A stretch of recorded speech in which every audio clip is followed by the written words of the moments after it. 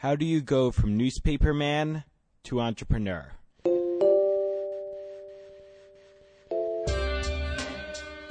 Today my guest is Larry Kramer, who started his career as a cub reporter in 1974 for the San Francisco Examiner.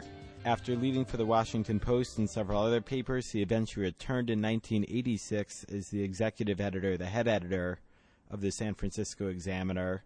And then, about 5 years after that, in 1991, he left to do his first startup called Sports Tracks. Little did he know that was the beginning of a 15-year journey for him, which eventually, through a series of acquisitions and partnerships, led to his creation of MarketWatch, a financial news website. Under Larry's leadership, MarketWatch IPO'd and sold to Dow Jones for $520 million in 1994. Then, in a bit of a surprise move, rather than continue at MarketWatch at Dow Jones, Larry Kramer went to CBS Digital Media, his former partner with MarketWatch, to be their president. Larry's now returning to his roots, working with startups and media companies to figure out what's next. Enjoy. Larry, welcome to Venture Voice. Well, thanks, Ray. Thanks for coming on. I'm really anxious to hear your story as an entrepreneur, but I noticed in your bio you started your career, for a big portion of your career, you were a journalist. I want to go back and, where'd this notion come from to be a journalist? We're going to have to go back a long way. It was the 60s. I started in the journalism world as a newspaper boy, literally a carrier boy. And I grew up in Hackensack, New Jersey, not far from where we are now. And I went to, and I was, as a job in junior high school, I delivered papers. But my junior high school was on split session because it was overcrowded. So I would be done with school at noon, go from 7 to noon straight. And I'd walk over to the newspaper office downtown Hackensack, which was the Bergen Record at the time, an afternoon paper. Walk in at noon, at 12:30 or 1:30 rather. Paper was printed around 2, and I'd hang out for a half hour, and I'd ride the truck home with my papers. So I kind of got the bug of just hanging around a newsroom and loving what was going on. And from that moment on, I knew that's all I wanted to be. So I was all through junior high and high school. I was editor of my paper. I worked at the newspaper covering sports and doing things for high school sports when I was in high school and things like that. I went to Syracuse University, which was the best journalism school around at the time, and still is, I hope. And studied it all through. But even between high school and college, I went with my history teacher that year, 1968, to Chicago to cover the Chicago Democratic Convention and for a local weekly. Obviously, that was the big one where they had all the demonstrations in Chicago and quite famous. Really just solidified my bug. I got to Syracuse and everything, I think my whole career has been a series of breaks. And one of the breaks was I got a call when I was hanging out at the newspaper office, and I was the only guy there at the time, from the AP looking for a quick stringer to come to Cornell, which was about 40 minutes away, to cover breaking story. And some people had taken over the administration building and stuff, the usual things going on in the 60s. So I got in my Volkswagen and drove down to Cornell and hung around all day waiting for these guys to come out of this siege that was going on. And a photographer from the AP joined me there, came in from Albany, and I helped him set up and introduce him to everybody. And he had hung around for a long time and figured this is just not going to happen. He was going to leave. So he got up to go, and I said, you just should stick around another 30 minutes. It'll be dark by then, and something may happen before. And sure enough, 5 minutes later, they all walked out of the building with slinging guns and bullet sheaths on their chests, bandanas. He got the picture and won the Pulitzer Prize for the photo because it was a cover of Time and Newsweek. At the time, it was one of the largest protests by blacks about separation on campus. So so I was solidified in a summer job for the AP for the next summer, and they loved me because I'd saved their cookies on this one. And I went down to New York that summer, '69, after my freshman year of college, and worked my first summer at the AP in the photo desk. All summer I kept bugging him about letting me go cover something because I love working on the desk, but I really wanted to be a photographer, a reporter, be out in the field. And the first assignment they let me go out on was a rock concert that was going on that year that I'd been bugging them about, and they weren't going to cover. And so I went up to Woodstock early, set up, got one of the few hotel rooms on the site, and sure enough, the story broke, and I started shooting pictures and had a transmitter with me. I knew how to transmit. And the first two pictures I had transmitted back to AP with my, that were mine, became the centerfold of Life because they were the only two out in time for the publication of the big weekly that week. And the story, as you know, as everybody knows, broke and became a huge story. So my career was off to a great start. And all through school, I wrote and edited and reported and shot pictures. When I graduated Syracuse, I have a lot more stories I won't bother you with, but I applied to Harvard Business School because I wanted to cover business. This was during Watergate, and doing investigative reporting about money and about business seemed pretty attractive to me then. I think the business school was so taken aback by my application because I hadn't had a single business course at Syracuse. Been a journalism, political science major. But they were intrigued, and so they accepted me. And it's probably the only business school I could have gone to because they teach by the case method, which is tailor-made for a journalist. It's one story after another. Instead of books, you get a 20-page case, and you have to deal with it each day, different cases. So I really enjoyed it, and I went there and had a good 2 years, and I went from there to San Francisco, my first reporting job at the Examiner in 1974. Again, I landed feet first in the middle of a bunch of big stories. Patty Hearst, the daughter of our publisher, had been kidnapped. I wound up covering the Hearst case for a while and doing a bunch of things. Did some investigative reporting and some business reporting. And a series I did on airline deregulation, I think, got the attention of the Washington Post. About 3 years later, I got hired by the Washington Post to come and be a business writer at the Post, business and investigative reporter Post, which was in the 70s the place to be. It was all about Watergate and what was going on. So the bug was still pretty thick. I went to the Post. I was a reporter for the first 3 years, really enjoyed it. And then I was 30, and they asked me if I would consider doing some editing. And they had a paper they owned in New Jersey, the Trenton Times, and they were having a lot of trouble with it. It was just not working out. And they knew I was from New Jersey, as I'd grown up here, and they said, and there was a young staff there, and they figured maybe a young editor could energize them. And so they asked me if I'd go up and try that and be an editor. So I went up to New Jersey for a couple of years. I was editor of the Trenton Times. It had been a troubled paper, and we really turned it around, started making money. Lots of good stories there, too, but I won't bother with those. And then the fact that it turned around so much made it the company decided they didn't really want to be in small papers now that they had at least solved the problem, and so they sold the paper because they had a bunch of offers now that we had turned it around. And I went back to the Washington Post, and I became Metro editor. Let me just jump in with turning that around. What was kind of your transition from just being a journalist? There were a lot of business issues too. It was when the paper, I pushed hard. The paper was an afternoon paper, and I pushed hard for us to start putting out a morning edition because I thought the relevance of afternoon papers was starting to fade, particularly in the suburbs, and immediacy was more important. I felt really strongly about investigative reporting and breaking news that wasn't otherwise available, and that proved to be, in a competitive market. There were two papers in that town. That proved to be valuable stuff. It was a good lesson for me because I believe in original content, and that's a theme that's through everything I've done. So I think that was the most important thing. Plus, motivating young writers, I found a very interesting and fun thing to do. And I didn't know how I'd feel about that because I was a writer myself. I wasn't that old, and I hadn't been an editor before. How old were you? 30. So it was a new thing for me. And certainly running a newspaper at that age, I learned a lot of lessons. Almost everybody I was managing was older than me, and there were several things to learn about how to do that. And some were easier than others to learn, but I did.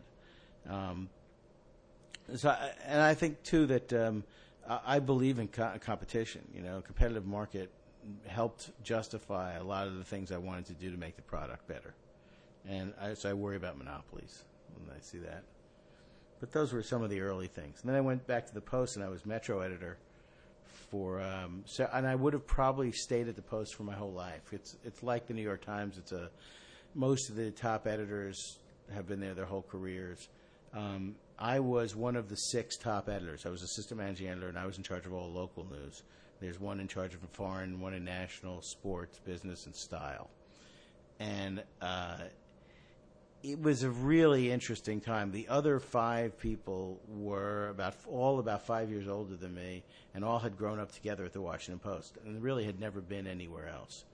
And I thought that was problematic. I liked them all; they're brilliant people, but I thought the fact that they hadn't really been through a tough competitive environment would not bode well on the paper in the future. That they needed people who had at least been through the war. Like I felt like I'd come back from Vietnam when I came back to the Post from Trenton, and and it was a real valuable experience to me about how to motivate my staff and what I needed to do. And I think in a non-competitive environment, Post pretty much owned the town at that point. It was tougher. So I would have stayed forever probably, and I would have been happy. It was paid well. It was a great gig. It was a very powerful newspaper, and you felt it. But William Randolph Hearst III, who I had gotten to know when I was a reporter at the Examiner in my first job. That's his family's paper. He was a reporter too. Had left and had just come back, and then this was '86, to be editor-in-chief of the Examiner, and he was going to revive the Examiner. He'd come back to be publisher, and he was looking for an editor-in-chief, and he called me back up and said, "You want to come back to San Francisco and be editor?" And running a newspaper really was all I'd ever dreamed about doing in a big city, and that was probably the best city in the country to do it in. So I said yes. I went back to San Francisco, rejoined the paper I'd left 10 years earlier. Only I'd left when I was like a cub reporter, and I came back as editor-in-chief. Again, another management lesson was 90% of the people who were still there, and they were in the same jobs. And here I come back, and the last they remember me is I'm like the kid on the late shift, to now I'm the editor-in-chief. So it was very. It took some work, and making sure I knew how to relate to people, and they knew how to relate to me, and I became probably uber sensitive about how people felt about their job. I spent a lot of time worrying about personnel and them getting along, and the value of having a staff that's motivated and happy versus a staff that's in political infighting all the time is night and day. So it was just a lesson to me to do everything I could. Like, was there one single thing you did, or I just remember? I remember early on going back. We all hung out at this bar at the corner. It was the old days, after work. And so I went back down there, sat on the same stool with the same buddies. Right? It was really like I'd never left to me. And we'd have the same conversations and same jokes. And I'd say, "Oh yeah, that story sucked," to some guy, and we'd laugh. I'd go home, and only this time he'd go home worrying that he was going to get fired. And I wouldn't have any sense of that because, it would take somebody coming back saying, "You're really scared so-and-so." I said, "What are you talking about? We always talk like that." He goes, "No, you weren't always the editor." And so learning to see things through other people's eyes, which is a journalistic trait anyway. You really, when you interview people, you really try desperately to see the world through their eyes, and it makes them comfortable that they're talking to somebody who understands them, but it also, it's important for you to get perspective, to know what the questions are to ask. I'm sure I'm not telling you anything you don't know. But so really doing the same thing as a manager was important to me. And I'd learned a lot about management from Harvard, but a huge percentage of being a good manager is common sense. And motivating people, to me, still ranks right up on top, as the difference between leadership and management is huge. So I came back, and we were very aggressive about the paper. We opened bureaus in Asia. We won the Pulitzer Prize for our coverage in the Philippines. Things were really going well. And then we hit a newspaper recession around 1989 and got slammed. And I had to go through 1990 a bunch of layoffs, and I had to lay off like a quarter of the staff and close all the bureaus. And I got, I got depressed, not clinically depressed, but I just was bummed out. I spent a whole year not being an editor. My dream job had evaporated in front of me. So I didn't. I went back and said, you know what? I'm going to negotiate my own severance here. I can't do this anymore. I was getting into arguments with the publisher about expenditures and things, and I'm sure it's not unlike the situation in the industry today, newspaper industry, and Hearst was great. It was a Hearst newspaper. Will was great, and the company was great. And they said, look, take a year. We'll pay you for a year, take it off. If you want to leave, that's fine. If you want to come back, we'll talk to you. And they were very, supportive. And I needed that because my whole life I'd worked at this point, my whole life was I was, 40. I'd worked in the cocoon of a big corporation as a top manager, either the Washington Post or Hearst. I'd felt, very protected by institutions. And I liked being a manager, and I was fairly risk averse, I'd have to say, not a classic entrepreneur. But I needed this time to kind of reevaluate my life. And, it's kind of rough because I thought I had found everything I wanted. And to have that sort of shatter, it's like, well, now what do I do? What will make me happy? A friend of mine worked for a company called Data Broadcasting out there, which had a handheld device at the time, and this is like pre-internet, called Quotrek. And it had real-time stock quotes on it. It was $200 a month because you had to pay fees to the exchanges and stuff too. But it was the cheapest way for anybody in the market to get real-time stock quotes for whatever so they were looking at. It was broadcast over FM sideband, so it was actually injected an FM radio signal. You had to have an FM radio station in every city. You had to take about 5% of their bandwidth and inject this data. And the machine received like a radio, but it was receiving data, not audio.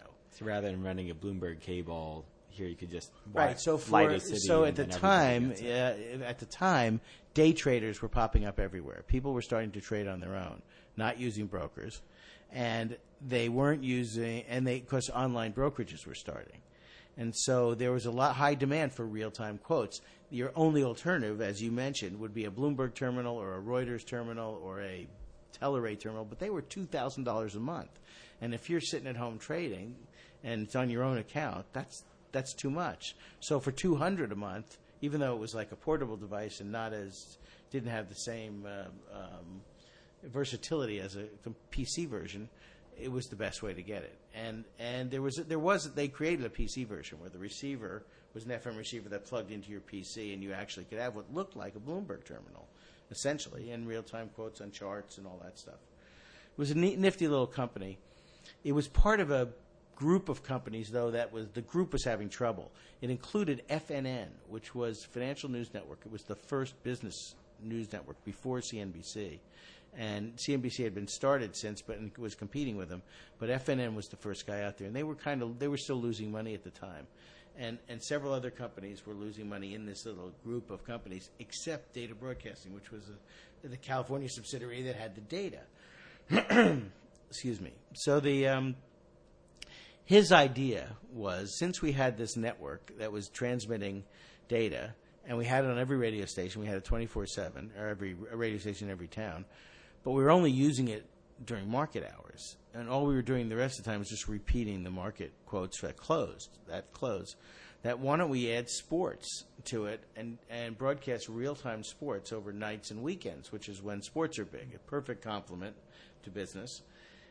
We could use the same device, maybe put a little different chip in it, and sell it to sports fans as a way to keep track of your favorite teams.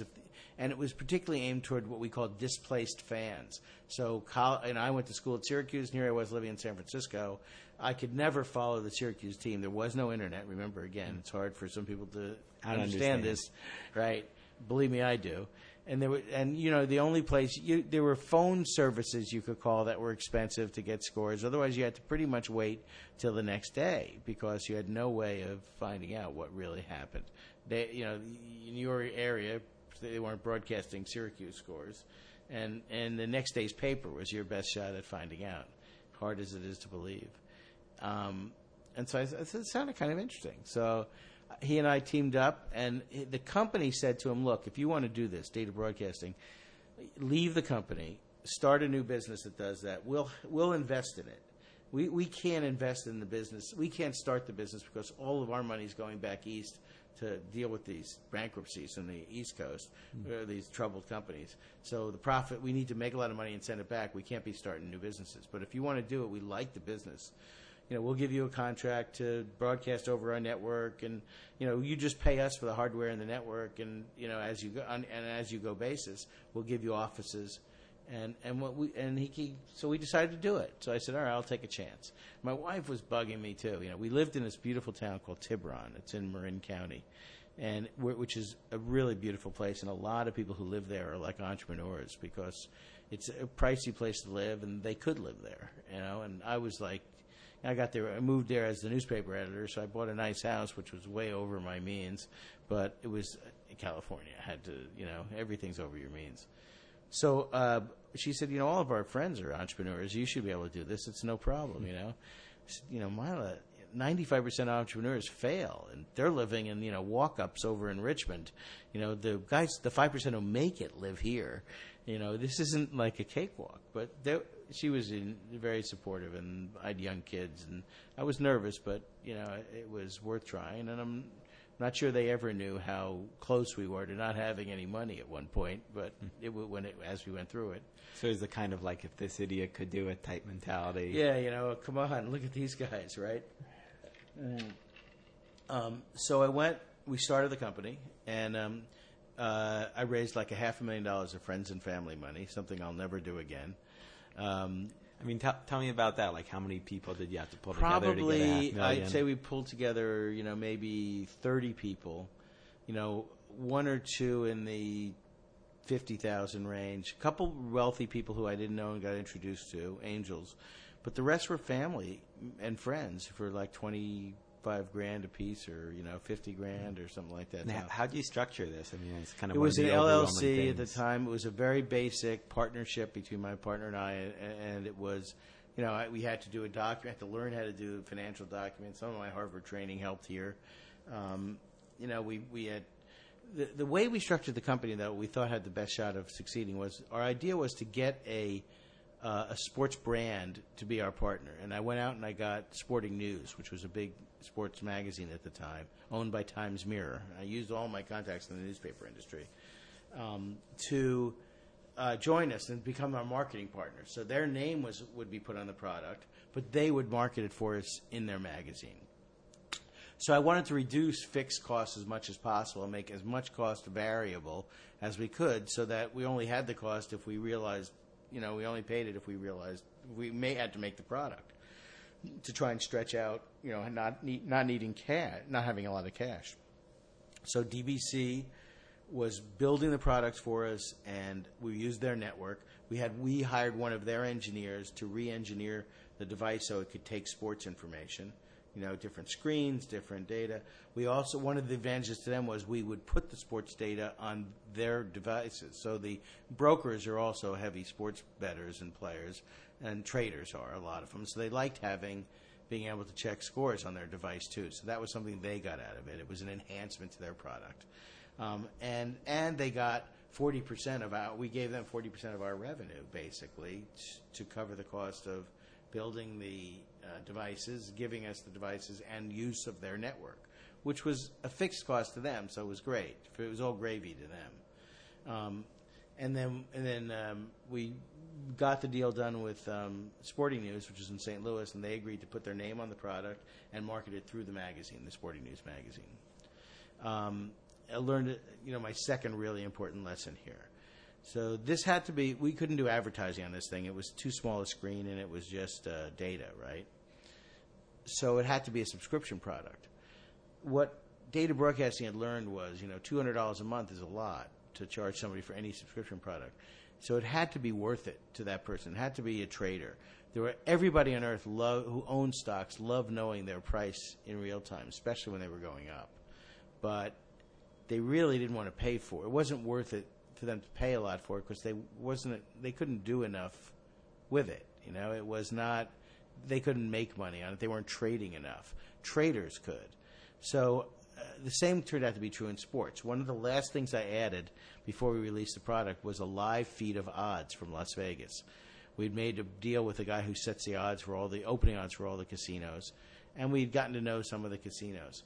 And that live odds feed, which I thought was just kind of nice information, turned out to be the lifeblood, because our device, like the business one, turned out to be a big interest of people who were betting. They had a stake in the game, so knowing what was happening in the game, remember, you couldn't know it any other way. There was no internet. Knowing what was going on in the game was important. Knowing if the odds moved, because the odds move on games depending on the betting, was really important to them. If they knew before the guy they bet with that the odds were moving, they could make a bet before he knew. So we wound up with a lot of gamblers as our customers, and a lot of people played with it and tried it and loved it, but they weren't going to pay for it unless they were basically gambling. The lesson, that was an important lesson for later, and I'll remember, file away that point, and I'll tell you why. Anyway, we go ahead and do it. We launched. The thing does pretty well. I'd say reasonably well. We were on paper making a profit, but we were out of cash. We only had $500,000 in cash. So. How did you spend that money? Like, what were the? Well, it was all salaries. There were 4 or 5 of us. There was my partner and I, an engineer, an office manager, and a marketing person, and then I gradually started to build a news sports news operation, because I wanted to put headlines on, not just scores. We would shoot out headlines and things like that. So it was maybe 6 or 8 people. And then we had, we had to pay something for rent and stuff like that, but it was all favorable because we were sitting inside this company that we were partnered with. And we were living off it. It wasn't big salaries, but it was enough to live off of. It was much less than I made as editor of the paper, which was, a squeeze on all of us. Anyway, as we were desperately running out of cash, Data Broadcasting figured out this could be a good product if they owned it. So they came to us and exercised an option to buy it as the largest shareholder. And we said we didn't have to sell it to them, but we were gonna, because we needed the money. And they gave us some. What they did was they took all the deal I wanted to protect my investors. So the investors, instead of getting paid out in cash, got warrants for Data Broadcasting stock. They were publicly traded, which there's another full circle there too. But anyway, they got stock. They got a chance to make a lot more money in the future if that company did well, which we were now a part of. So they didn't lose anything, and I didn't take a lot for myself. I just basically, I rather my investors got paid off, and I got a nice employment contract, basically a little bit of money, not very much. How much was it bought for? And the total consideration was like $1 million, but it was a lot stock. Or? Yeah, we got it all in stock. Basically, they paid off our debts, which was $500,000, I think, and then the other half, it was like $500,000 worth of stock and warrants. It was not a lot, real money at the time, but it was 1990. It wasn't terrible, and it was, the company technically was bought for $1 million, so it was, there were little headlines in our local papers saying that Data Broadcasting bought this company for 7 figures. So it looked great, but the reality was it was just pressing the bet. And I was going into the future. And they said to me, look, we want you to stay and run it. And my partner, in fact, who had been at that company before, went back, and he ultimately became president of the overall company. But my job was to run this and to help them figure out what they were going to do about stocks. This was now 1993, 92, 93. And they were starting to hear about the Internet. And they were worried that their monopoly on real-time quotes for the average guy, which was a good business now because more and more people were day trading, would be in jeopardy. And they wanted our advice on how to handle that. And I said it was very simple. If you just sold stock quotes, there was no product differentiation. It was going to be about price. If somebody could deliver them cheaper, they were going to win, because all people wanted was the stock quote. So my advice was build a news operation to go with it. So if somebody's going to leave you to go somewhere else, they're going to lose something you're giving them that's unique. And it was sort of a mini Bloomberg idea at the time. And they liked the idea, so they let me start to build a business newsroom. And I actually, I started to hire people who knew both sports and business, so they could be versatile. My first 2 people really had to do headlines of both, and it was interesting. So I was building a news operation. I was real comfortable doing that. I had news. I loved news. I loved both sports and business news. And products started to do okay. We bought business. We bought an odds business in L.A. that helped bolster it up even more. Things were going pretty well.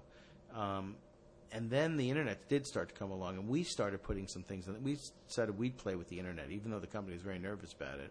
We kind of had a Skunkworks project where we built a news pages, and we owned at that time, Data Broadcasting owned a ticker plant, what's called a ticker plant, which means they took in all of the feeds from all of the exchanges around the world, stock exchanges, and created one single feed. That's how they fueled the thing. There are only about half a dozen of those in the world. Dow Jones, Thomson had one, Reuters.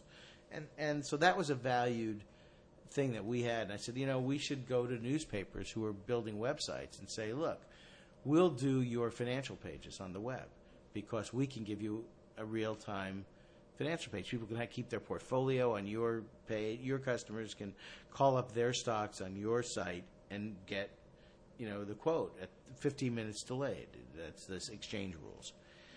And I bet you the newspapers will want to do it because they're starting these websites. They don't really know what to put on them. This is one of those things that changes throughout the day, and the fact that they'd have to do no work would be valuable to them. Maybe we can get them to pay us a little. Maybe we can just sell ads on it. Who knew? We had no clue. So we launched what we call brand label quotes, and USA Today was our first customer. And USA Today had just launched their online product. And I think theirs was a pay online product. And we said, we'll do your pages. And we built pages that looked exactly like theirs, but they were on our servers. So you actually you'd click money on USA Today's front page, it would actually take you to our page. But nobody was reading URLs then. They didn't know what a URL was. But the page just looked like you were still on there, and all the links from the page brought you back to USA Today. So they didn't feel a problem about it. But we had a deal where we could sell some ads on it, and I don't remember exactly how much money changed hands. It wasn't a lot, but it was a business that looked like a good business for us and a way to bolster revenue. But it also taught us that people were starting to use the web, and it was really kind of interesting. And we built up our news operation and built up our site. I hired a few more people. We started to do full stories. We could only do headlines on the radio broadcast, but on the web we could do a lot. And what we did was we gave all of our broadcast customers a password to get onto the website, and so we were still doing everything we were doing for the paid customer. And I said, why do we have to do that? Why don't we just open that up to everybody and put advertising on? That seemed like an interesting idea, and we started to do that, and actually started to get some traction. Now it was 96, and we were told we got an award from Barron's, which ranked financial websites and put us number one. It was just called DBC Online then. Things were really starting to pick up. There were 20 people in my little division, and I went back to them and said, look, I think there's a huge business here. I think we could start it. My recommendation is you let me spin out these people I have into a new business. I'll get a media partner. And all I need for that media partner is the brand and their name and credibility, so we can sell a lot of advertising against it. And they all will come, well, I don't know, that's kind of a risky thing. And I said, Netscape had just happened, just went IPO'd. It was huge, and everybody was marveling over the value the public was willing to place on these new internet companies, because they didn't. The businesses weren't that big yet, but people really believed it was the future. I said, if we do it, we're going to get this new company valued as an internet company, and it's going to have a huge valuation. Stock will be worth a lot. Your stock in it will become worth a lot, and it'll raise the value of this company. And I don't have to go out and raise private money if I can do this. If you guys will give me the initial capital, and it wasn't a lot of money. It was a couple $1 million, but it was the business that we had built. So I went to CBS, who had, at that point, had just made an investment and just started with Sportsline. They had invested in this private company called CBS Sportsline, and they'd given their name for the first time to a sports company, to anybody else, even in a relationship. And I went right to them and said, look, and I knew the guys at Sportsline. They were buying data from us. I said, could you make an intro? So they made an intro, and I met with CBS, and I said, look, I really think this would be great. Why don't you create a business site too? We'll call it CBS. We'll roll it into a new business. We'll call it CBS Market Watch. It'll be up and running the day we make the deal, we're already like a major player in this little world, but with your name, we could become a major player. I can sell a lot of advertising. We're a credible news organization. I ran the Examiner. I worked at the Washington Post. I knew some of the people at CBS News. I thought they would be welcoming of us. And CNBC was kicking their ass in the financial story because NBC was, because they had CNBC. All CBS had was one guy named Ray Brady who was covering financial news. And here NBC was blasting on, because of CNBC, a lot of great stories. And irony of ironies is that FNN was sold to CNBC in '91, so they actually, whatever the original roots of the company went to CNBC, and we talked to CNBC too about, we could be your website. They approached it like, yeah, you could, and maybe we'll do the deal and we'll run everything. And I said, you guys don't know anything about the internet. You can't run this. The CBS guys knew what they didn't know, and said, this could work, and we could use the help on the business coverage front. I said, I'll be your best friend. I will hire people who will go on the air for you. You can approve the hires, but they'll be your business correspondents, but they'll be part of our company, and I'll use them for other things. Like maybe we'll do a business TV show. You can help us. We could syndicate a business TV show. We could do a radio network. We could do lots of things that work for CBS too. Once we have a news organization built up, and they liked the idea.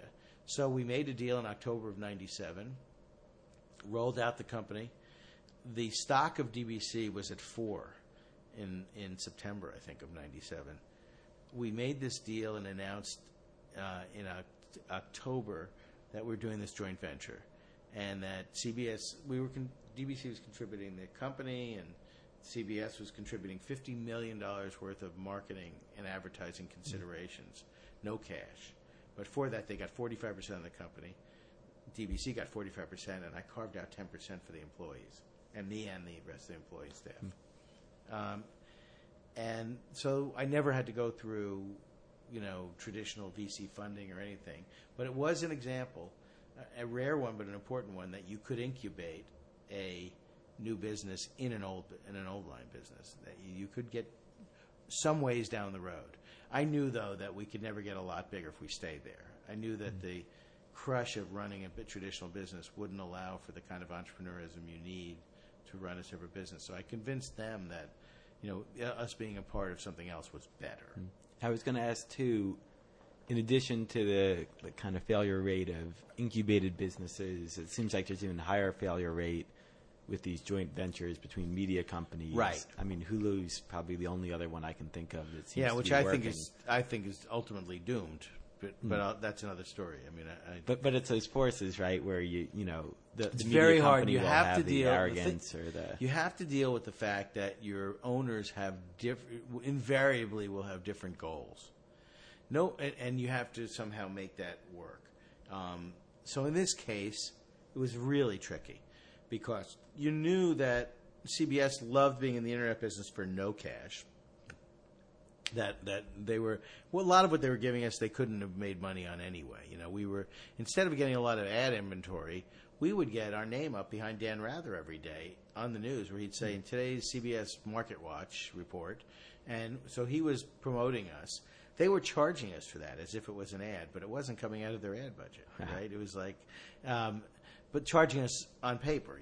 They were against the $50 million, right, that we had. And we did actually pay them a licensing fee, a piece of our revenue for use of the CBS name on our business. And I had to take some things on faith. I had to give CBS News the right to tell us that that anything had to come off the site if they didn't like what they saw. They had to have the overriding ability to take it off and not have it be under the CBS name. And I had a good enough relationship with the head of CBS News, Andrew Hayward, who I put on my board, that I really, I trusted them. They not once in 10 years did they ask us to take anything off. But they had the right they had to review every use of the CBS I, and sometimes we'd do things and we'd forget to ask them. Sometimes we'd hear from them. Sometimes they didn't care. But it was there had to be a certain degree of trust, but I had to do something interesting because DBC was my other partner, and early on, about a year after this deal happened, Pearson, the owners of the Financial Times, bought Data Broadcasting. And they bought it partly because they wanted half of MarketWatch. And it was so, now we had a new partner, and they were both big media companies. In the earlier thing, CBS wasn't very wary of DBC. It was a much smaller company. And while DBC may want to be the ultimate seller of our company, CBS was a likely buyer. Now we had two media companies, either of whom could buy it, and that was tricky. And I had to make sure that we did two things at the same time, which were very tricky. One was operate the business so it could be a success. Use the CBS name to be a success. So we'd play off the CBS name, which helped our advertisers make maximum use of the CBS brand. At the same time, it had to be a business that didn't have to be. It had to be a business that could be bought by somebody other than CBS. I couldn't be so deeply into the CBS world that that's the only buyer, because then we had no leverage, and the other shareholders would go, "Wait, that's not right." So I had to keep building the business in a way that if it had to be detached, it could. And the irony, ultimately it was. CBS lost the bidding to buy it. CBS didn't really have an inclination to buy it for years because it was doing well for them. They were getting fees from us. And why should they spend the money to buy it? They had the reputation. They looked like an internet company. Wall Street liked it. But they didn't have to pour any money into it. It wasn't a bottomless pit. We were breaking even or making money. We never really burned a lot of cash because we always had some revenue coming in. So we weren't a drain on them at all. And it was a nice deal, sweet deal. And I kept saying, "You guys ought to buy this thing. It's going to be big, trust me." And they said, "Maybe someday, but we're not in a hurry." So when things started to really take off, we started to grow. There was the bubble. 2000, a year within that first year of being, we were a company in 97. January of 99, we took the company public. A very tiny company. We had $7 million in revenue. We had $1 million in profit, probably, and we had 35, I think, employees, something like that. DBC stock was like smaller than Twitter, headcount wise, right? And we were only going to raise 20. Doing an IPO because people were so interested in internet stocks then was the cheapest way to get money. It was cheaper than going to a bank or anybody else because we didn't have to give away that much to the company. People would buy shares at a reasonable price, at a high price for the size of the company. So we valued the company, I think, at $200 million, and we sold 20%, roughly 20% of the company. It was like 17%. What was it like coming up with that number? Because you must sit around we and hired say, bankers. It could be 100, it could be 300. We hired bankers, and they did huge calculations of what the few internet companies that were public, like Yahoo and stuff, what they were valued at and what the multiples were of their revenues, and they were doing crazy things like projecting next year's revenue, taking a multiple of that and saying that's what it's probably worth. This becomes very important because these valuations were, hefty. So we wanted to sell roughly we had 10 million shares in the company. We were going to sell 2.7 million of those shares to the public. And we were going to sell them at $10 a share. If you were 200, that would make you $10 a share would mean at 10 million shares, we'd be like a $100 million company, and we were going to sell 27% for whatever, we were going to raise 27 million of it at that valuation. I went on the road show to sell the stock in January of 99, and it was like a Stones tour. Everybody on earth wanted the stock. And I knew that the general public would want it because they were using the site. At that point, we had grown to be the biggest site. A year after we became CBS MarketWatch, we'd grown quite substantially. We were probably the biggest financial news website, or close to it. Not as big as Yahoo Finance, but big independent. And Yahoo Finance was using our news. It was a big, heavy time for us. And the institutions all wanted to get into an internet stock, and they loved they loved our story. So the first week, I visited 70 different funds, and it was going to be a 3-week roadshow. And all 70 went back to the banks who had brought us and said, we want the maximum number of shares you'll give us. We actually had institutional orders at that point for 80 million shares. We're only selling 2.7 million shares, right? So I go in the second one, and so we raised the price. Instead of $10 a share, now we're going to go to $12 to $14 a share. Big increase, 20 to 40%. Nobody flinches. Nobody lets go of their sits. We go into the second week, same thing happens. Now we have like 160 accounts, whatever we'd visited. Now we have orders for 150 million shares, and they want me to go to the third week in Europe for further fundraising. I said, "Are you out of your mind? Why would I do that? We don't need it. Let's close this thing up tonight." And we were in San Francisco at the DLJ Internet Conference, which was the height of insanity in January of '99. I said, "We'll do our presentation here, and let's price it and go public the next day." So we do it. It's like standing ovation. Everybody wants this stock. We have the pricing meeting, which is very important, at which point they say, well, what do you think we should price it at? And I said, we have all these orders. Why don't we price it at 30? We'll raise, $30 million, and we'll raise whatever it was. It was $60 million instead of, the $25 million we were going to raise. And they said, no, you can't do that, because you have to really you have to show that a company is worth a certain value. You have to use the metrics you were talking about, some of those things, to determine what the value is. And because otherwise, when this thing, no matter what it sells for today, if it sinks down to nothing, you'll get sued by people saying you inflated the value of it. So we came up with some numbers that basically the bankers said they were comfortable supporting anything up to $17 a share based on very optimistic projections over the next year or two. So we went out at $17 a share. It means we were raising now $34 million, or 40, almost $40 million, I guess. But it was 70% higher valuation than 2 weeks earlier, right? That's kind of ballsy. Nobody backed off. Everybody wanted all the shares still.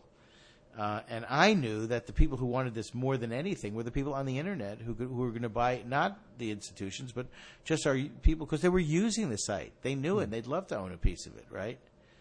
So I thought this was going to be insane when we opened. Meanwhile, data broadcasting stock, which had been 4 to 6, in the week leading up to the IPO, jumped to 40, because that's what was happening to stocks. People were seeing who the owners were of these internet companies, and if they were a publicly traded stock, they knew that stock was going to go, and they could buy it on the way up and sell it when it hit like some ridiculous number. And meanwhile, just to tie the storyline together, that's a stock that your friends and family still own from the original investment. You. That's right. That's the stock they had gotten. And it was a 5-year warrant, and it was just about to run out, but it hadn't run out yet. If you still held your warrants, and I all did, suddenly DBC stock, it represented a tripling or quadrupling of their original investment in Datasport if they sold at that point. And they did. Most of them did, thank God. So I could talk to my relatives again, basically. Thanksgiving dinner got a lot nicer. Yeah, got a lot easier. Yeah, you got that right. They were mostly great about it. I just felt more guilty than anything else, And they all knew going in that this, don't count on this money. If you need the money, don't put it in this. It's risky. Anyway, they did it, and the stock soared. Our stock, they couldn't open trading in our stock the next morning because the order imbalance was too heavy. The buy demand was too high. They finally opened trading at 3:30 New York time in the afternoon. First trade was at 67, and it hit 130. In a half hour left in the market, 12 million shares traded. It went to 130 and settled at 97, which meant when the day ended, our company's market cap was $1 billion. We had $7 million in sales, $1 million in profit. The market cap was $1 billion because it was like $100 a share. And the 12 million volume meant that every share had been traded 5 times in the half hour. All of the institutions that were in at $17 were out because they had to be. They were small cap funds.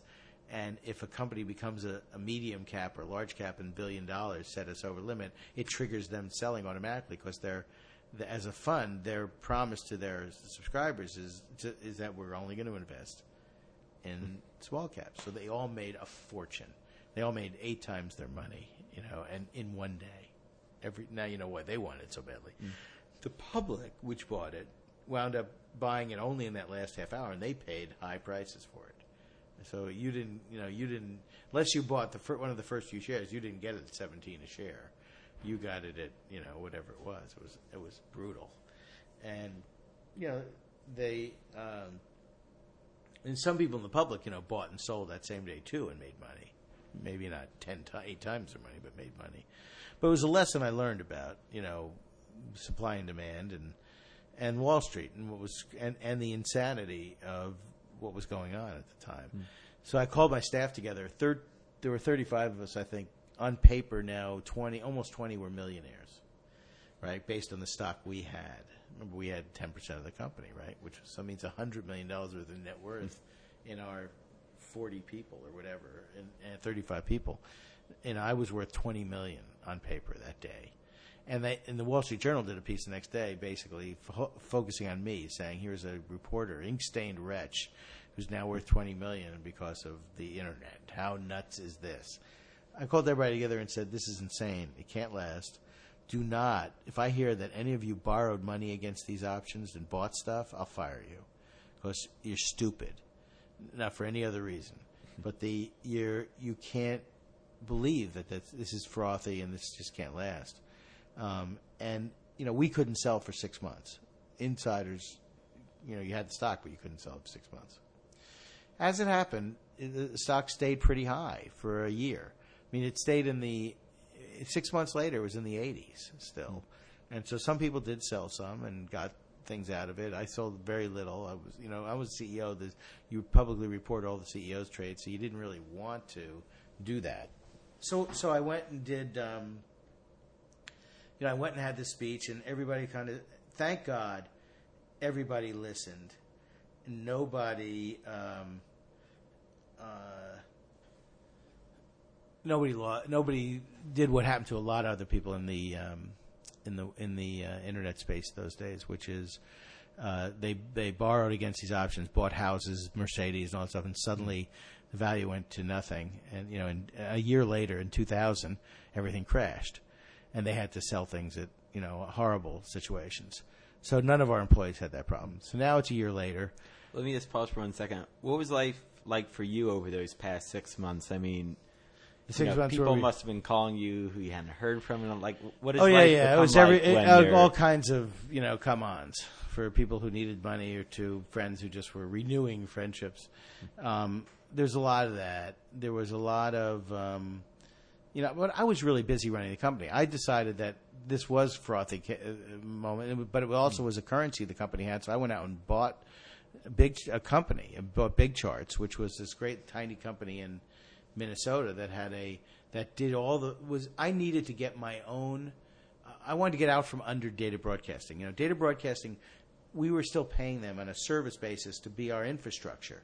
And I knew if we were going to be a web company, we couldn't be on this radio company's infrastructure.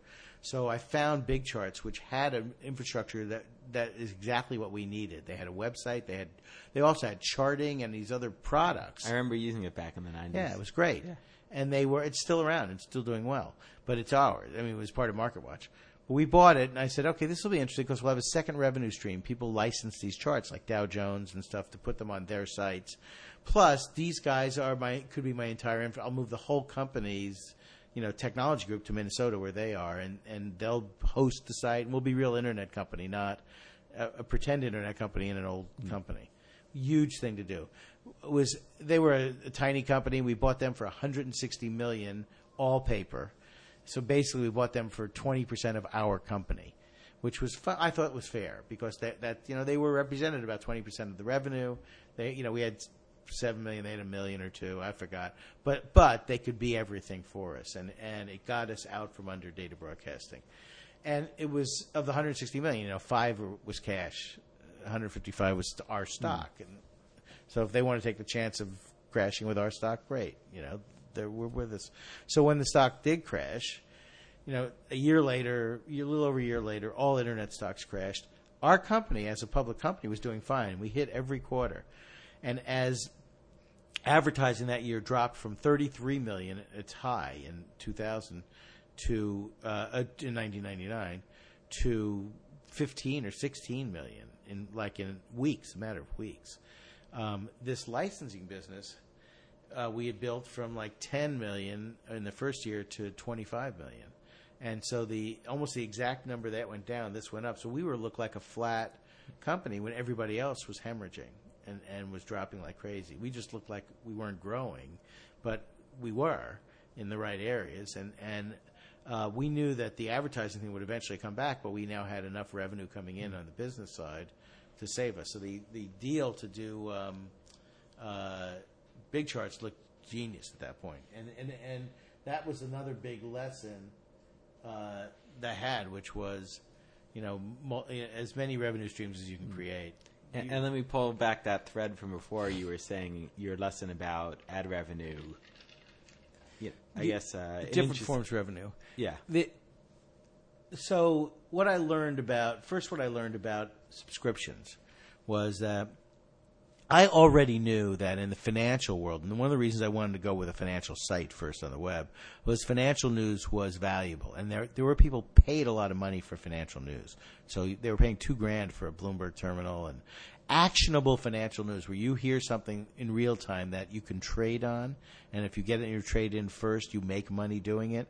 That people would pay for that. There were people who could act fast enough if you could give it to them free. And our philosophy was, nobody was getting it for free yet, but that if people were trading at home, if we could bring it to them for free or a lower cost, it meant a lot to them. And that our biggest competitors, Dow Jones, Bloomberg, and Reuters, all charged a lot of money for their news. They would have a hard time giving it away cheaper because the customers who were paying them a lot would complain. So that we had this opening for the world between free and wherever they were. And that even free might, if enough people were going to be trading, that we could do it for free because the advertisers would want there to be enough advertisers to reach that group of people. Also, I learned that, in the course of a subscription, that the only people who would pay for it are people who could make that money back. So there was an audience of people who would pay anything almost for real, actual financial data. The next person would pay nothing, but wants it. And there's a lot of those people. Same was true in sports. The guys who were betting, would pay anything if they knew it would give them an advantage. The next guy, it was a drop down. It really wouldn't pay anything. If he really needed scores, he'd go to ESPN. That'd be enough. But he didn't really, they didn't see it as enough reason to spend $50 a month, which is what we were charging for Sport Tracks. So I said, okay, my goal then was I needed to get a business big enough to do it on advertising, get enough people that advertisers would support it, and that it would be a really valuable service, and it would be there, and that there might be pay things we would do on top of that, but the advertising was really important. Second thing I learned was advertising's fickle, and it goes with the economy, and having other revenue streams, if you could do them, was really important. So licensing in this case, our philosophy was, we make money with ads on our site for news. So you want people as many people come to the site as possible, and we'll sell ads. But if somebody has a reason, and it's a good one, to want our news on their site, and they're willing to pay us, so we're going to still make the same amount of money as if those people were watching on our site, nothing wrong with doing that. So Schwab, for instance, which was a big advertiser on our site and which got a lot of people from our site, also knew that all brokers knew that the only value to them of having a customer was if they were trading. They only get paid by the trade. So you can open up an account with them. If you don't trade, they don't make any money on you. And so they want you trading, and we're a call to action to trade. People on our site see news and think they know something and want to trade. The problem was you also were seeing all of their competitors' ads on our site. So they said, look, we'll pay you to put your news on our site. We'd like to keep our subscribers on our site and let them still getting the news and doing everything there and then trading. And we said, all right, well, we'll figure out what we're going to lose if we take your audience and based on the size of your audience, and we'll make you a deal. And we come back and say, okay, we might drop, $50,000 in advertising if we have that many if their customers stayed on their site. And by the way, we didn't think all of them would, because what they didn't understand and we did was we were selling two things. We were selling our content, but we were selling our take on the content. So our front page, the editorial intelligence involved in our front page saying this is important and this isn't, was really important. And we weren't selling that to anybody. So people, if they really wanted to see what was going on, they had to come to our front page. If they were caring about, automobile stocks or this stock or that stuff, they get that information. Our information on that they can get on their own site if that site would pay us for it. So we felt, okay, worst case we'd lose 50,000 advertising, so we charge them 100. And we'd go way over and say, look, you're going to have to pay us this for that. And in almost every case, it didn't seem to cost us anywhere near as much as we thought it would, and we made a lot of money on it. So we built that second revenue stream, which during the advertising drop-off saved us. And then a bunch of companies that were competitors went out of business because they couldn't live on advertising alone. They had no other revenues, and advertising dropped so much that when we knew that we'd be in a great position. When advertising came back, there were fewer places for them to go, and we were ready. What was the competition like with TheStreet.com? Which it seems like such a huge coincidence that Jim and I became there'd be another friends. Kramer. I know. We became They're close spelled friends. differently. Yeah, it's spelled differently. We did a lot of Kramer v. Kramer And a panels. similar background, too, right? Yes. Yeah. We actually had met before, too. He worked for a newspaper business. He worked for the Hearst paper in L.A. when I was for the Hearst paper in San Francisco. Jim, they panicked in 2000, and they spent a lot of money to build the Street.com brand up. They believed in charging from the beginning. And they panicked about all advertising in 2000 when it went away, and they made their bet on just charging and making the free site much less valuable, but pushing people to subscribe because they felt advertising couldn't support the business. It was a big mistake because when advertising came back, we grew much bigger than they did. Mm-hmm. They were doing what we did without CBS, so it cost them probably $200 million over several years. They had to spend to build the Street.com brand up into a great brand. They did it, and Jim himself was worth hundreds of millions of that, because he's so much of that brand. And then, but they lost valuable years, and they really may have lost their chance ever to be a media company by pulling back and staying in the B2B thing. We made the decision. I had a lot of pressure on me from my board and from everybody to start charging. Said, stop this advertising thing. You can't make it. And thank God I had the licensing business, which kept me able to say no to that and keep the free business going, because the free business is what took off and what valued the company. So it's having the non-ad business that allowed you to keep an ad business. Right. Because it's seasonality of advertising. All businesses have some, have periods of being up and down. Multiple revenue streams gives you more of a chance to be less impacted by the seasonality or or any of the economic issues that can come along. And now when you say that TheStreet.com lost their chance to kind of be a media company, what do you mean? What is a media company?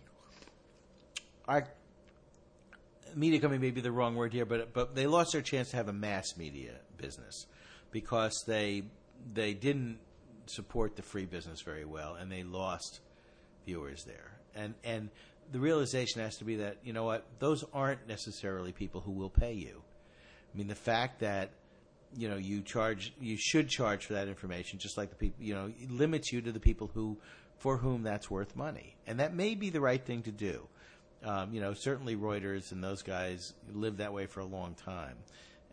But in the end, especially in today's world where information is moving so much faster and so much more freely available, being able to make money in an ad-supported environment is probably a bigger play than it used to be. And while Bloomberg is a fine business right now and makes a fortune, they're a rarity. I mean, it's not even they are trying to figure out how to make money on the web and other places. The assumption they made was people want this information, they'll pay for it. And that's true only for a small subcategory of people, and they will.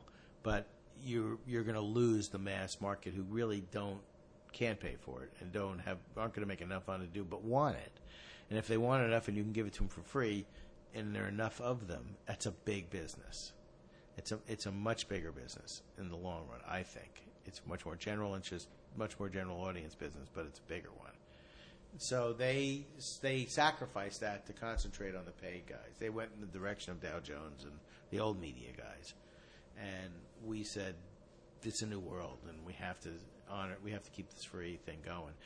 I had no issue with selling content on the web, and I understand why the Wall Street Journal did what it did, and they may have made exactly the right decision in the long run to have a paid product, and they're doing better than almost anybody at straddling the line. They've now grown the audience, the free audience of the Wall Street Journal, much bigger, and they still haven't apparently yet jeopardized the pay thing. They understand the difference. So it might be how many articles a month or whatever.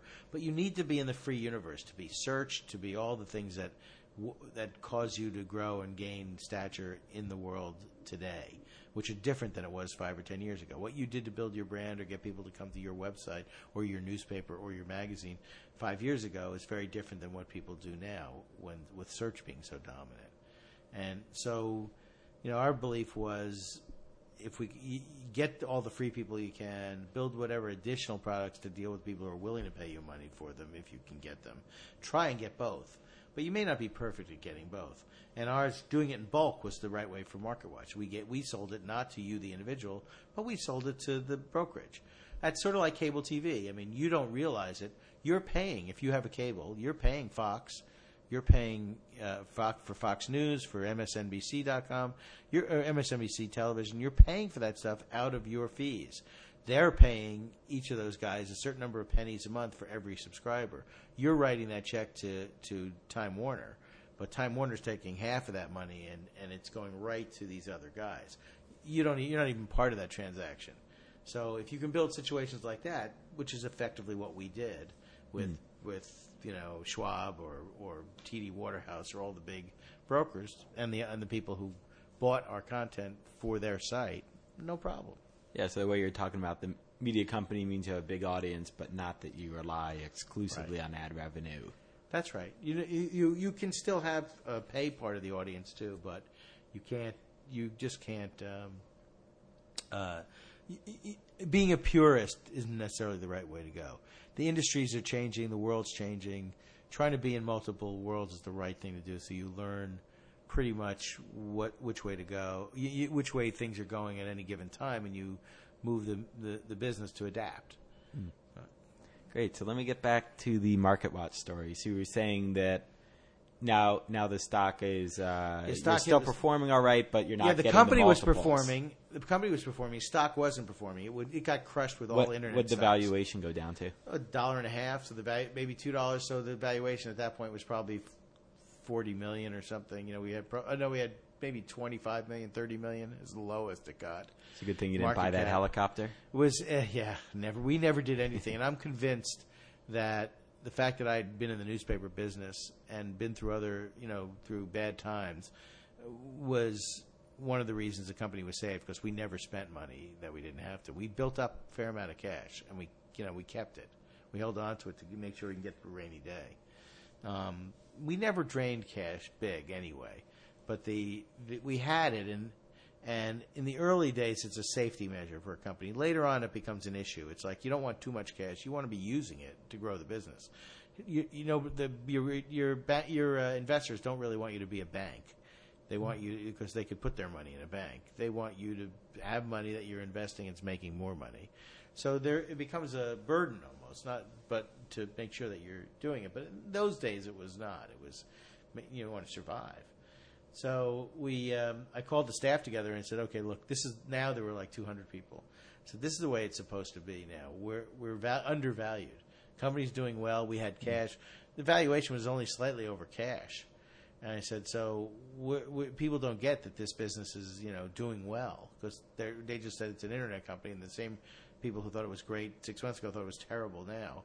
And that's why it was stupidly high priced a year ago, and it's stupidly low priced now. Nobody's paying attention. But we are, and the business is doing fine. And over the next few years, this stock will go up. So we issued a boatload of options again to everybody and said, this is the new world. And you're not supposed to be a millionaire overnight. You're supposed to be a millionaire soon, if the thing works, if the company grows. Let's see what happens. And we were at 2 or 2.5. And for the next 5 years, we blocked and tackled. We ran a great business, grew it, to like $80 million in revenue, probably $5 million in profit, and the stock went from 3 to 5 to 7 to 9 to 12, 10 or 11 when Dow Jones swooped in and said we need to own this thing, and that caused eventually we didn't want to put it for sale. We had $50 million in the bank. We said, things are okay. We don't really have to. And the board wanted to know if I thought it was time to sell. And I said, well, what Dow Jones said to me gives me pause, which was, we realize now that we need to be both in the pay business and the free business. So we need another brand. We're either going to have to build one or buy you guys. You're the biggest brand. You're the guys who are showing up on our research as where people are going. The bad news about that was if they didn't buy us, they were going to compete with us. They finally had figured that out. Now, whether they'd be good or not, who knows? They'd screwed up everything else. All of them had screwed up their attempts to try and go on the web. But at least I felt my conversation with them, they understood the issues now. I said, that's going to make our life harder. Mm. So if we can get a high valuation and we set in our own minds what that might be, it would be years before I could get my shareholders that kind of money any other way, and we probably should sell the company if that happens. But so the way to find out was we don't want to put it up for sale publicly because we may not sell it. We don't have to choose sell it. We don't need to.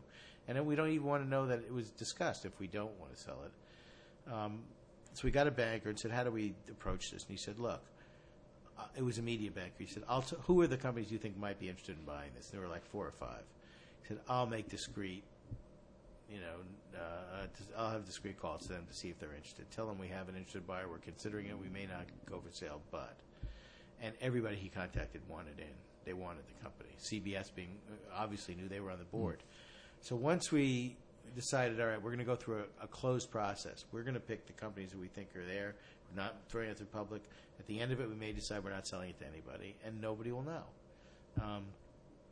And I turned to CBS and Pearson, and I said, okay, you need to say now, are you a potential buyer or not? If you're a potential buyer, you got to get off the board right now.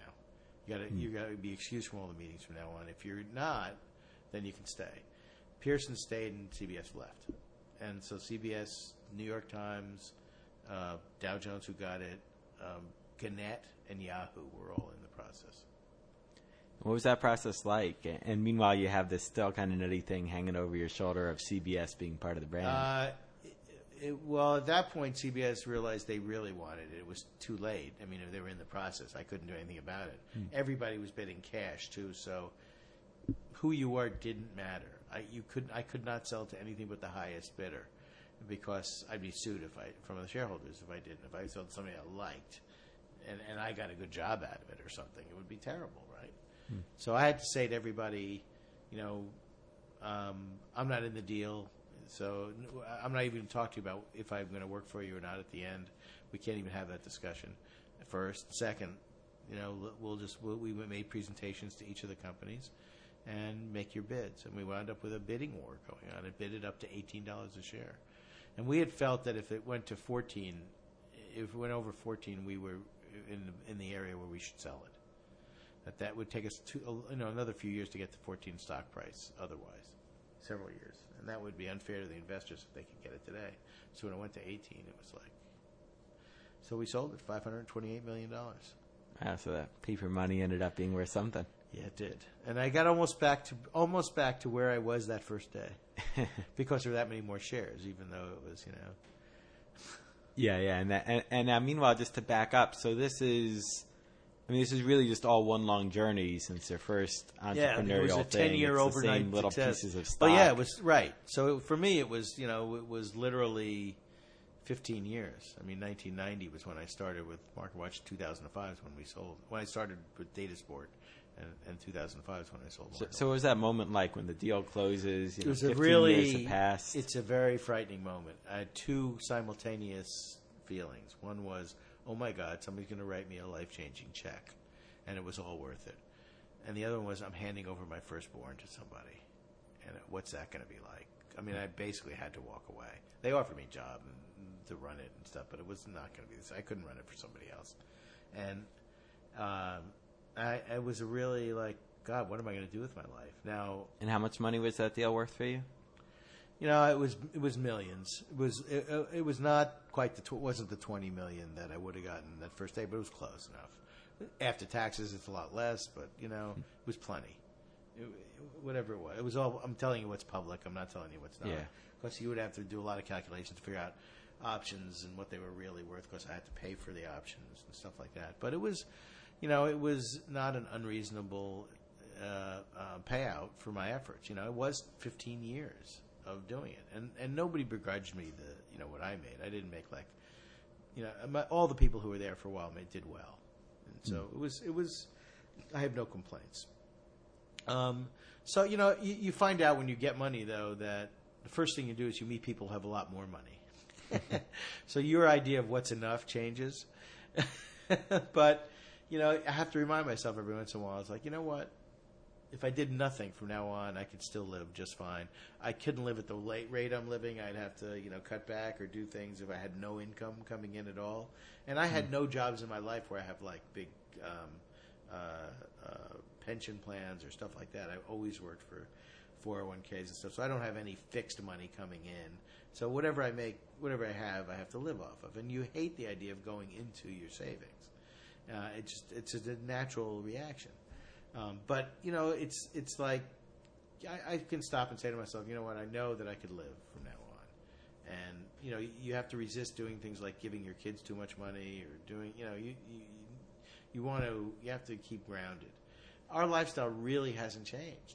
I mean, I have the same car I had 8 years ago. I bought when we IPO'd, and I have my kids worked through school and both graduated college, both have jobs. Live in different cities, and they don't have huge trust funds. They'll probably get money as time goes by, and we've helped them along the way. But they're probably like every other kid. They worry about making money to get what they want, and that was really important to us. So it didn't. For people who have, there are a lot of people for whom what I have would seem paltry. I think to them, it's all perspective. What you'd live on. If you told me 5 years ago, could you live on this? I'd say, of course. You kidding me? I'd go buy an island or something, But it's, you think about a lot of things when you get it, and besides paying taxes and how, I'd like to live a long time. So, how much will that take? How much do I want to leave my children? How much who knows? So I'm still motivated to work anyway to do things, just because I could never sit around and do. I'm not. If you saw my golf game, you'd know it's not it's not something I'm going to do for the rest of my life. I'll play it, but it's not. I'm not going to do it and think my game's going to get any better. It's fun, but so it's I've really welcomed. The one thing that has changed my life is I've had the opportunity. When I left MarketWatch, when I sold it, I didn't take time off. CBS came after me and asked me to help them start a digital division, and I did that. And working inside a big corporation was strange after after 15 years of running my own business. But there was value to that too, and I got to learn a lot about that, and it's helped me. And then I left as I planned, and being on a bunch of boards and seeing things and learning all the things I'm learning. It's like being in grad school. When you're a CEO and you're laser focused on running a business, you don't have time to really spend time learning about other things. Here I'm learning about a ton of things, and the industry and the world I'm in is changing so fast on all these fronts. It's been a huge plus for me. So I really love knowing everything I know now, learning things I'm doing. I'm on multiple boards. They do different things. I'm writing a book. I'm doing... What's your book? Books about... I got HarperCollins. I've got a contract, actually. And I'm doing a book on how this whole change of the storytelling process and the Internet has changed the media industry dramatically. We're in the midst of that. But more importantly, is that tsunami of change is going to hit every company. And how every industry and business is going to be changed by what's happening in our communications world and in the Internet world and the world of storytelling. And it's fascinating what's happening to every company. So I'm spending time in industries I didn't spend a lot in, like toys and stuff like that, how those worlds are changing because of how kids interact with stories and all that stuff. But it's my belief we're at like a Gutenberg moment. What's happened today is as big as the invention of the printing press then. And it's going to change a lot from education to how we buy things to everything, and that companies can adapt. It's more optimistic than most. And what are your thoughts on all these lessons you learn doing? What you talked about, like content, storytelling. A lot of people are saying now that's kind of irrelevant. It's you're just tracking your friends. No, I totally. With my Facebook and Twitter. whole belief is that. content's still king. It's even more king now than it ever was because all content's available. And so people have access to everything. The best content will rise because they'll want it. So I believe that. I believe the consumer has enormous control now over everything he wants and will get. And you have to pay attention to that because you can put on a show at 10 o'clock at night, but that's not when I'm going to watch it, you know? So that world has changed dramatically. I think convergence is changing things. The fact that you can communicate using every form of media on one platform is new. So storytelling and all that is going to change dramatically, and it should. And I think there are a couple, there are new roles we have to learn to take. In journalism, one of them is curation. The idea where we always were curators in that, we get 100 press releases at the paper. We'd pick the 2 that we'd write stories about. The difference today is everybody gets the 100 press releases. We still have to help our customers, our readers, decide which ones are worth reading. It's a different process. That we don't own the distribution system anymore. But we do own what we hopefully own is an intelligence and an ability to help our customers or the people who work with us to get what they want out of life. So I think there's, I think just the distribution, the change in distribution system is dramatic, but it isn't the end of the world. It's in fact enlightening. There's so many more efficient ways to tell a story now. We should be doing it. And there's if I want to buy something, if I want to buy a Persian rug, I don't have to go to Persia. Or the only store that may sell it in the U.S., it might be in L.A., I can get to them on the Internet. I don't have to fly around to find that store. If I want to buy a 67 Mustang with a certain number of miles on it, a certain color, in a certain way, I could probably find it pretty quick now instead of having to make phone calls to 50 cities and do what I used to have to do. So take advantage of that. It should make life a better place.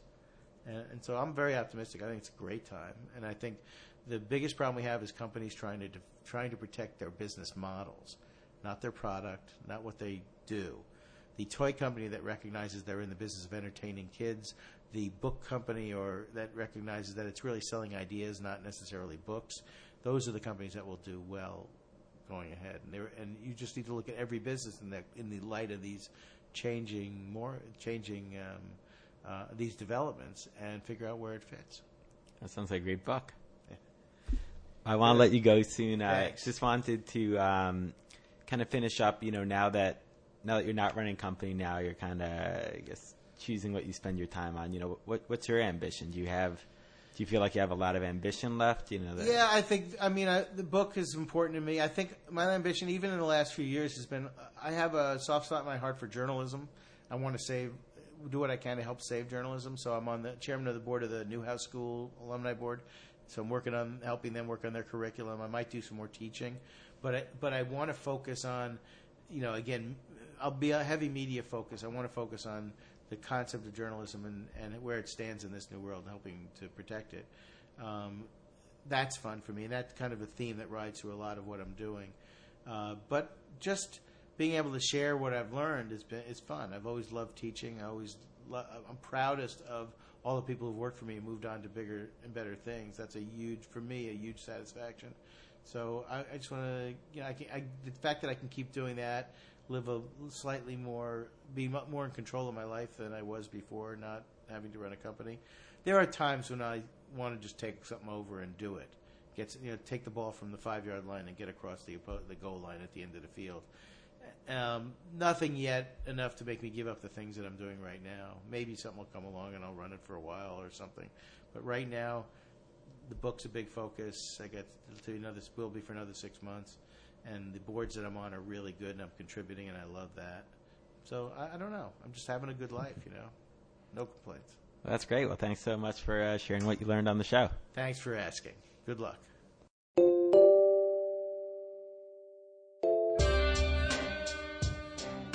That's all for this edition of Venture Voice. Be sure to check out our website, venturevoice.com, to find show notes, links to anything mentioned, and to leave a comment.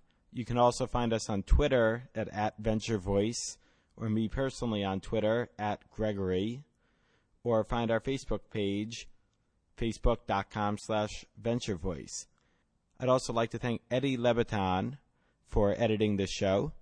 Until next time, this is Greg Gallant with Venture Voice, entertaining entrepreneurship.